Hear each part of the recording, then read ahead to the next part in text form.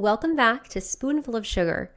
If you are interested in joining our student board, remember that we are accepting applications through December 15th. You can apply through www.spoonfulofsugar.org/apply. We have 4 different committees. We're looking to fill both chair and member positions, and the students selected to be on this committee are going to be leaders in our next season of Spoonful of Sugar and actually help to produce the podcast next year. So it's certainly a very big responsibility, but also an excellent opportunity to connect with students nationally and internationally and to have a role in kind of transforming medical education for the future. So I do hope that you'll consider applying. Remember, applications are due December 15th, and your responsibilities will start in the new year. So with that said, let me now introduce you to our host for today's episode, Bilal Rana, who will be reviewing the topic of personality disorders. Hope you enjoy. Hello, future doctors. You're tuning into Spoonful of Sugar, the podcast made for med students by med students, where we break down complex medical topics into bite-sized pieces for your success.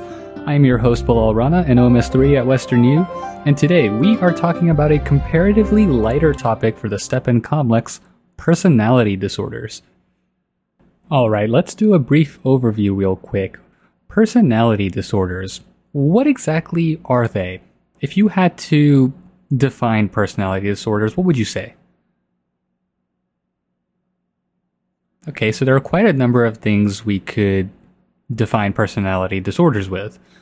The first and probably the most important is that a personality disorder is a rigid way of thinking that deviates from societal norms such that they impair functioning in one way, shape, or form. So in our episode of mood disorders, if you listen to that, I talked about what it means to be impaired in one's functioning. And I don't want anybody to overthink it. Essentially, it is when your day-to-day is affected in a negative fashion in some way, shape, or form. That's really all there is to it. Another thing with personality disorders is that they have a pervasive pattern of such behavior. In other words, it's not just a one-off. Typically, this sort of behavior has been going on for years, often beginning in early adulthood. And here's a test-taking pearl. Most personality disorder questions will have patients around their 20s to 30s. I'd say about 20% of them. Occasionally you'll see older individuals like in their 40s to 50s. What you will not see are personality disorders diagnosed in kids. And a pretty obvious reason for that is that the personalities of children vary widely year to year. They're still developing. Another trait to look out for in personality disorders is that they are egosyntonic. Now, what does it mean to be egosyntonic? So to be egosyntonic means that an action is in line with the person's beliefs. Here's an analogy. Imagine for a second you're playing a video game and you're playing a character that is a thief. Well, what does a thief do? They steal. It makes sense to steal. But if in that same video game you're playing a holy cleric, stealing does not make as much sense. In the case of the thief, stealing is egosyntonic. It's in line with their beliefs. But in the case of the holy cleric, not so much. And what this means is that because these pervasive behaviors that impair functioning, because it's in line with their beliefs, they generally don't see their problem as if it's a problem. In psychiatry, we call this a lack of insight. Lastly, personality disorders occur in absence of other clearly identifiable causes like substance use. So for example, if somebody is having a really wild sort of behavior that's impairing their functioning, but then you notice that they have a very recent cocaine use, it's probably the cocaine and not their personality. You remember that one song from Ice Cube? The song Gangsta Rap Made Me Do It? Okay, if you don't remember, I'll play a section. I can act like an animal, ain't nothing to it. Gangsta rap made me do it. If I eat you like a cannibal, ain't nothing to it. Gangsta rap made me do it. I'm raw as a dirty needle, choke a eagle. So, as you can see in this example, not a personality disorder. Ain't nothing to it. Gangsta rap made him do it. I'm just kidding, obviously, right? But you get the idea. If there is an identifiable cause, very clearly, usually substance use, not a personality disorder. Again, you're looking for that pervasive pattern over a rather long period of time. And with that, we move right along to the outline. We are going to be talking about 10 different personality disorders divided into clusters A, B, and C. For cluster A, we have schizoid, schizotypal, and paranoid. Cluster B, we have borderline, antisocial, histrionic, and narcissistic. And lastly, we have cluster C, avoidant, dependent, and obsessive compulsive. As always, I'll be putting example scenarios at the end. Now, I'm not here to give you pinpoint DSM-5 levels of detail. Rather, I'm going to point you towards patterns you're going to see on the exam. Very few of these personality disorders will require knowledge about treatment, so this should be a pretty light episode. Let's begin with cluster A. Now, before I begin, the way I was taught these personality disorders is that cluster A consists of the mad, cluster B the bad, and cluster C the sad. So we're going to begin with the mad, and the first one would be schizoid. What would you expect to see in a patient with schizoid personality disorder? Now let's keep this very general, not trying to overcomplicate things. The biggest thing you're going to see is somebody who is voluntarily isolated. They are content being alone. Now, who cares? Why is this a problem? Why is something like schizoid a personality disorder? And really the problem here is that long-term, this can lead to, decline in cognitive function and an inability to navigate life stressors, because people with schizoid personality disorders are people who haven't properly made connections because they just like to be alone. This detail that I shared with you is not apparent on board questions. All you will have to do is recognize what somebody with schizoid personality disorder looks like. And honestly, this is best explained through example scenarios, and we'll go over those at the end. What I do want to mention now is that this is not social anxiety. Social anxiety is when people are worried of what others think about them. A person with schizoid personality disorder isn't fearful. They just want to be alone. Then we have schizotypal. What would you expect to see in a patient with schizotypal personality disorder? So pretty similar. I mean, you have somebody who's kind of voluntarily isolated, likes to kind of keep to themselves, but the difference is that they also have odd, eccentric, even magical thinking. And what does that look like? So some examples of this would be somebody who's wearing really dark, over-the-top hooded outfits in 100-degree weather, or for magical thinking, somebody who's always holding a spell book with them, just in case. People who are, the way I look at it, unironically acting like RPG characters, kind of like that. So if you're familiar with gaming, you know what I'm talking about. And then we have paranoid personality disorder. We're going right through these. Again, there's not a whole lot of detail here. The detail comes in the example scenarios. What would you expect to see in somebody with paranoid personality disorder? Yeah, pretty self-explanatory stuff. I mean, it's in the name. It's somebody who's permanently suspicious. Now, where this gets confusing, however, is that paranoid personality disorder often gets mixed up with paranoid delusions. So recall real quick that delusions are fixed beliefs about something that has no evidence in favor of that belief. And that is usually seen in schizophrenia. Here, I'll give some examples here. So imagine you have a situation where somebody is receiving praise from somebody at work, but this person believes that the praise is disingenuous, or that the praise is coming from somebody who's trying to make them look nice only to sweep the rug from under them. Compare that to somebody who receives praise from work only to believe that the person doing so is merely putting on a front for when they inevitably poison their food and slip roofies into their coffee. Notice that the first one, probably a little bit more realistic, it's paranoid, whereas the second, that is a very distorted representation of reality. It's greatly disconnected. The latter would be an example of a paranoid delusion seen in schizophrenia, and the former would be an example of paranoid personality disorder, something more in line with reality. And just like that, we're moving on to cluster B, aka the bad. So the first one we want to talk about is borderline personality disorder. So what kind of traits would you expect to see in somebody with BPD? Okay, some really key things to look out for. Drastic mood swings, unstable relationships, people who are highly impulsive, and one way this manifests is in multiple suicide attempts.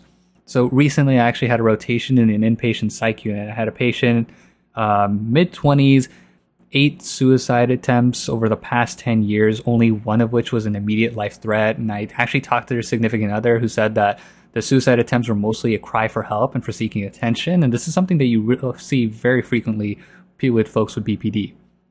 The same patient, funny enough, also exhibited a key defense mechanism that is seen in BPD. Now, what defense mechanism am I referring to? Splitting. And what is splitting? It's when you believe that something is either 100% good or 100% bad. An example of this would be saying that, this doctor is the best. Meanwhile, the medical assistant, that person, spawn of Satan. Now, as with all things in life, try not to take it too personally. You may run into patients with BPD, they may say things like this. Do not take it personally. Another thing you want to look out for is that people with BPD often have a history of childhood trauma. So that is another thing that you can look out for. If for some reason they're asking you risk factor questions on step 1, that might be something you want to know. And very high yield, what is the treatment for borderline personality disorder? DBT, otherwise known as dialectical behavior therapy. Now, if you're curious what that is, essentially it teaches emotional regulation skills, because people with borderline personality disorder, they often have emotional dysregulation, as evidenced by the high impulsivity, unstable relationships, drastic mood swings, so on and so forth. Okay, and with that, we move on to antisocial personality disorder. Now, what would you expect to see in somebody with ASPD? So, real simply, the worst possible behavior. We're talking criminal activity, blatant manipulation, vandalism, a general disregard for the well-being of others. This has nothing to do with not wanting to socialize. That's schizoid. Just because it has antisocial has nothing to do with not wanting to socialize. I mean, you might have seen those, Jack as the antisocial social club. It has nothing to do with that, okay? Another thing to note is that antisocial personality disorder is very similar to conduct disorder, right? Except conduct disorder is essentially antisocial, but for kids. Note 2, just as a curious note, conduct disorder isn't a personality disorder. Remember earlier I said that personality disorders aren't diagnosed in kids, their personalities change, year to year. This is evidence of that. And examiners do like to go after these relationships. Oftentimes when you see a question that's clearly pointing towards antisocial, one of the other options will be conduct disorder. That's for kids, okay? Conduct for kids. Then we have histrionic personality disorder. Now, what will we expect to see in histrionic personality disorder? I think the easiest 2 words would be attention seeking.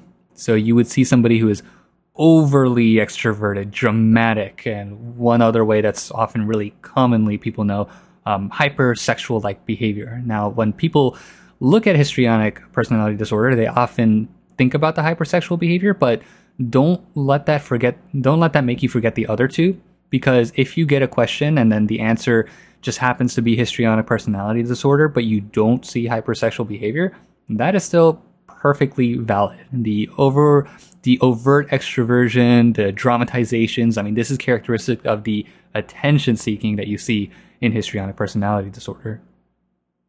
And then last but certainly not least, the narcissistic personality disorder. What would you expect to see here? So a few things to look out for. I mean, as the name suggests, probably somebody who thinks they're better, but in more concise terms, somebody who's entitled, egocentric, grandiose, and has a general lack of empathy for others, but not to like antisocial levels. And I want to stress, this is different from someone who just views themselves as the quote unquote best in any one particular thing. The narcissist is more concerned about being better, or for even a better word, superior. For example, if I said, I like to think I'm the best person for the job, okay, fine, you think you're the best person, that's cool. Versus, I know I'm better than all of you monkeys. You see, that was an exaggerated example, but it really highlights the point of superiority. I mean, I'm literally calling everybody else monkeys. And last but certainly not least, we have cluster C, aka the SAD. We'll begin with talking about avoidant personality disorder. What would you expect to see here? So somebody with avoidant personality disorder is somebody who is socially isolated despite, and this is high yield, a desire of wanting to be social. This is different than schizoid personality disorder, which is somebody who is content with isolation. Another thing is that avoidant personality disorder often gets confused with social anxiety disorder in the same way that schizoid can get confused with social anxiety. So understand that in avoidant personality disorder, what you often find is that this person avoids pretty much all social situations, while social anxiety tends to be a little bit more selective. Another key difference to look out for is the ability to form relationships. People with social anxiety disorder, they can have relationships with other people. People with avoidant personality disorder, they have difficulty forming relationships in the first place. The thing is with social anxiety, they find that certain aspects of their relationships and their interactions can be troublesome. For example, let's say like they have good relationships with their coworkers, but then they're asked to give a presentation, then they're worried how they're going to think about them. Okay, that would be social anxiety. Somebody with avoidant personality disorder may not even have those relationships with the coworkers in the first place. And the key again is to understand that people with avoidant personality disorder, just to reiterate this point, they're not content with the isolation. They want to socialize, but for one reason or the other, and we'll see in an example what that looks like, they can't. And examiners will go after that point, the desire to socialize, but the inability to do so. This will be made very clear on the question stem. And then we have two more. We have dependent personality disorder, and what would you see there? Yeah, pretty much exactly what it sounds like. So you have somebody who is really exceedingly reliant. You know, they have a fear of abandonment, a willingness to overcompromise. You often see this in the context of relationships. Somebody who relies on their significant other for just about everything, and without them, they can't really function. This is highly associated with low self-esteem. Likely going to find that people with dependent personality disorders can find themselves in abusive relationships and often try to find ways to stay in those relationships. And then, lastly, we have OCPD. Now, what does OCPD stand for, and what do you see here? So we have obsession, right? That's the first part. So obsessive, and then we have the compulsion, so compulsive personality disorder. We have to break this down. So the obsession is the thought, and the compulsion is the desire to act. And with OCPD, what you see is a person who's type A to the extreme. We're talking somebody who's spending a disproportionate amount of time on trivial tasks. And when I say trivial tasks, they tend to be less trivial than the ones you see in OCD. So in OCD, you see somebody who's often, checking locks, washing their hands. In OCPD, you see somebody who's constantly organizing their calendar or proofreading their grammar for hours on end. Now recall, personality disorders, are they ego-syntonic or ego-dystonic? They're ego-syntonic, meaning it's in line with the person's way of thinking, so they don't really see it as too much of a problem, it's just who they are. And the reason I'm mentioning this is because OCPD gets confused with OCD, obsessive compulsive disorder, which is ego-dystonic. This is the person who is well aware that this is an issue, and it's causing them a lot of distress. And the OCD is where you really get those, lock checking, hand cleaning, some of the more less practical stuff. Okay, now if you had to guess, what is the treatment for OCPD? CBT, cognitive behavioral therapy. Let's not overthink it. Obsession is a thought, compulsion is a desire to act. So you have your thoughts, aka your cognition, your compulsions, aka your behavior. And what is CBT but essentially a way for the therapist and the patient to best assess the relationship between one's thoughts and one's actions? CBT. There you go. And just like that, a lot quicker than 3 of my previous episodes, we are moving right along to these scenarios. And we're going to cover these personality disorders in no particular order. I will also ask what clusters these belong to. That part isn't high yield, but it may show up on your boards or even your in-house exams, so it's best to leave no stone unturned and be thorough with these questions. Let's begin with question number 1. A 41-year-old man presents to your primary care office with a swollen elbow. He blames his dog, reporting that his eyes are sending, quote, negative energy waves causing me to lose my balance every time he barks, unquote. Medical history is significant for type 1 diabetes and 3 episodes of vasovagal syncope. Despite the rainy weather, he is dressed in a bright orange suit with a gray top hat. What's the diagnosis here? So this would be schizotypal personality disorder. You could see somebody who is clearly odd, wearing clothes that are not fitting of the situation, having odd thinking, like the negative energy waves coming from the dog's eyes every time they bark. I mean, this is pretty out there sort of stuff.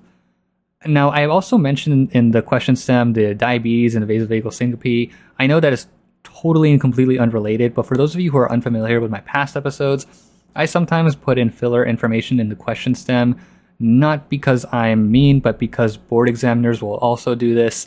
So you're just going to have to know how to filter through a bunch of information. Their question stems are going to be a lot longer, a lot more convoluted than this. Here, we're just here to learn. We're just here to warm up. Don't be discouraged if you get these wrong. And next question, what cluster does this belong to? Cluster A. Good job. Moving on to question number 2. A 52-year-old woman presents to your primary care office for pain medication refills. She is extremely angry that she couldn't simply get a refill prescribed automatically, saying, quote, "These heathens should know who I am. They shouldn't be treating me like these commoner patients," unquote. So what is the diagnosis here?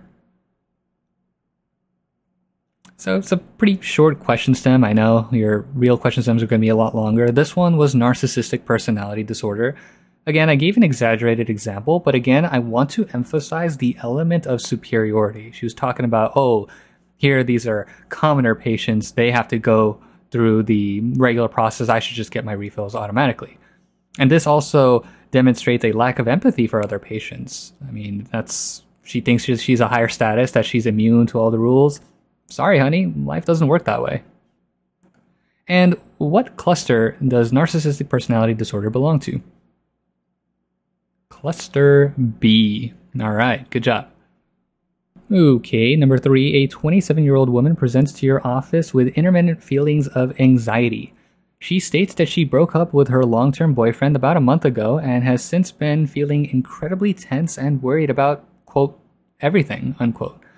She mentions that her boyfriend used to take care of her day-to-day chores as well as help her find jobs and make friends, but since he left, this has become nearly impossible for her.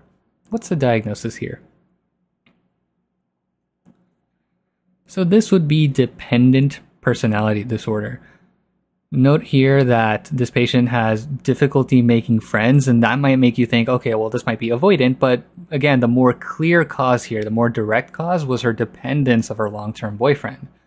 And this anxiety, it's not a primary social anxiety as much as it is a chronic worry of not having a support system. So this is more of a secondary social anxiety of sorts. And also, this happened a month ago.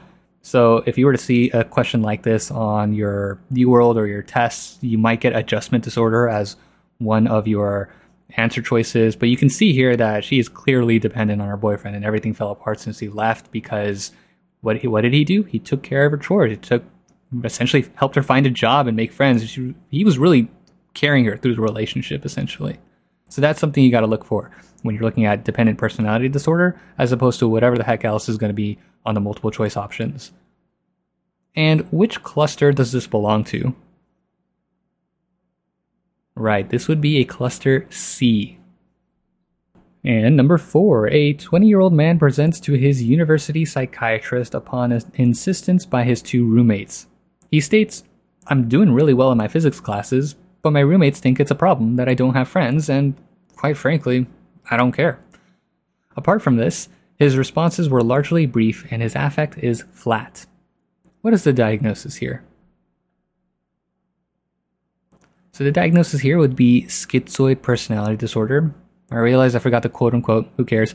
Point being, this person is content with loneliness. Note 2, the egocentric behavior. Although he is content, he really lacks insight as to why this is even a problem, hence why his roommates are the one insisting that he come through to the appointment rather than him going himself. So this is another thing that you may see on exams, is that the patient is brought by another person, unless they're here for another medical complaint. Now, a little bit more of an advanced question. What other disorders, personality disorders specifically, are in the same cluster as schizoid personality disorder? So we know this is a cluster A, so other personality disorders in this category would be schizotypal personality disorder as well as paranoid personality disorder. Closing in on the halfway point, we have question number 5. A 24-year-old man presents to your office for follow-up on his hyperlipidemia.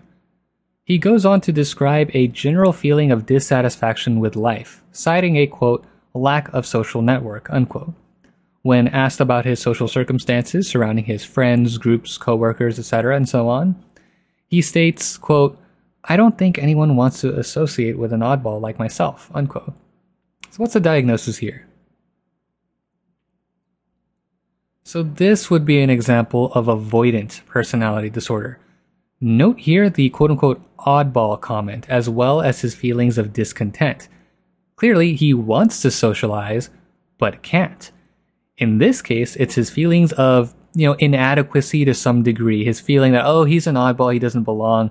That's what's preventing him from socializing. Other reasons could include a fear of rejection, sensitivity to criticism, but regardless of the reason, the general feeling of discontent is what really makes it obvious. And what cluster does this fall into? Cluster C. Nice. Question number 6. A 33-year-old PhD student comes to her primary care physician for feelings of anxiety. She states that she is worried about her upcoming research grant deadlines, poster presentations, and still has to grade many assignments for the chemistry class she acts as a TA for. When asked about her work and study methods, she explains that she meticulously rechecks her posters for wording and data analysis errors for hours on end, insisting that she must do so in order to land a job at a prestigious national lab. Moreover, she also spends nearly quadruple the time as her fellow TAs in preparation for her classes, so she can prove that she is most deserving of the TA of the Year award. What is the diagnosis here? So this would be an example of OCPD. And note here the constant need to check and recheck her work, and she thinks that she really needs to do it to, get that job at a national lab, to get that TA award, right? There's a clear objective here. It's in line with her beliefs, but clearly it's holding her back, and that's what's causing her anxiety. Note 2, she wants to be the best, but she's not acting high or mighty in any way. She doesn't see herself as superior to other people. She never even mentions that. So that would rule out the narcissistic personality disorder. And with OCPD, what cluster are we looking at? Cluster C. All right. Number 7. A 62-year-old man comes to the primary care physician with his wife for follow-up on BPH. He no longer reports difficulty urinating and states that he is quote-unquote symptom-free. His wife, however, notices that her husband has been having increasing difficulty finding the right words to speak and occasionally forgets to buy certain grocery items despite being handed a list beforehand. He angrily responds that, quote, "This is just a part of aging. I don't want doctors trying to make money off of me through medications that I don't need," unquote. His wife mentions that receiving any type of care for her husband has always been difficult for the past 13 years because he believes that there is always an ulterior motive behind people's deeds. So what is the diagnosis here? So this would be paranoid personality disorder. So I kind of gave it away with the last statement, the constant belief that there's an ulterior motive. Again, not too far from reality, at least not distorted to the level of paranoid delusions like schizophrenia. And notice too that it's been happening for 13 years, so that's that pervasive pattern that you can look for. And what cluster does this fall into? So we kind of mentioned it in an earlier question already, but this would be a cluster A diagnosis. All right, 3 more questions and we are done. We are now on question number 8. A 58-year-old woman presents to the pain management clinic with left knee pain. She has tried physical therapy and naproxen for the past 3 months with little to no results. She describes her symptoms with immense detail, whilst limping around the room to demonstrate, occasionally flailing her arms in the air when talking about how much pain she is in, and is obviously upset at people not believing her. A mental status exam demonstrates loud speech with labile affect. What is the diagnosis here? So this would be histrionic personality disorder. Note the exaggerations, the theatrics. Notice how she's demonstrating her symptoms. She's trying to walk around and show you how much pain she's in and her arm motions. I also mentioned the word labile and the term labile affect. What does labile mean? So it means quick to change. So this is somebody within the span of a conversation who goes from really happy to sad to angry. You know, their emotions are quite fluctuate quite a bit. So this is another thing that you can see in somebody with histrionic personality disorder. And again, note here, I didn't put anything sexual in the question. If I did, perhaps the woman would be, I don't know, maybe she would be wearing revealing clothing and be excessively flirtatious, perhaps even with the end goal of being prescribed opiates. Who knows? But I didn't put that in this question. This is still histrionic personality disorder. And what cluster does this fall into? Cluster B. Almost there. We're on number 9. A 22-year-old man presents to the emergency department with significant bruising after getting into a fight at a college campus after a heated discussion with some flat earthers. He says, quote, "Next time I see a flat earther, it's on site, on my dead homies," unquote. He recreationally uses cocaine and recently began experimenting with LSD. Further discussion reveals that this patient would regularly get into fights in middle school and high school. What is the diagnosis here? So this is your example of antisocial personality disorders. In this case, this person's constantly taking fights with people, doesn't have remorse. You see a childhood history of violence, and you even see drug use. So that's some of those reckless characteristics that you see with antisocial personality disorder. And you can tell when this person getting into fights in middle school and high school, you could imply there that they may have had a diagnosis of conduct disorder in their younger years. Now, here's a multiple choice question. Is schizoid, narcissistic, or avoidant in the same cluster as antisocial? Which of the 3 are in the same cluster? So narcissistic personality disorder would be in the same cluster as antisocial personality disorder. And what other personality disorders would fall in that cluster? Borderline and histrionic. And which cluster is this again? Cluster B. All right. And finally, we are at question number 10. A 28-year-old woman brought to the emergency department by her husband due to suicidal ideation. He found her in the bathroom with a knife to her neck, ready to, quote-unquote, end it all. The husband mentions that they had a minor argument about dinner that, quote-unquote, got blown way out of proportion. Past medical history reveals 5 prior suicide attempts. Within a few minutes, she calms down and thanks her boyfriend profusely for looking after her. My question to you is, what would you expect to see in this patient's past history? Okay, sorry if that question is a little vague. You would expect to see a history of childhood trauma. And what diagnosis is this? Borderline personality disorder. What cluster? Cluster B. A small clinical pearl here.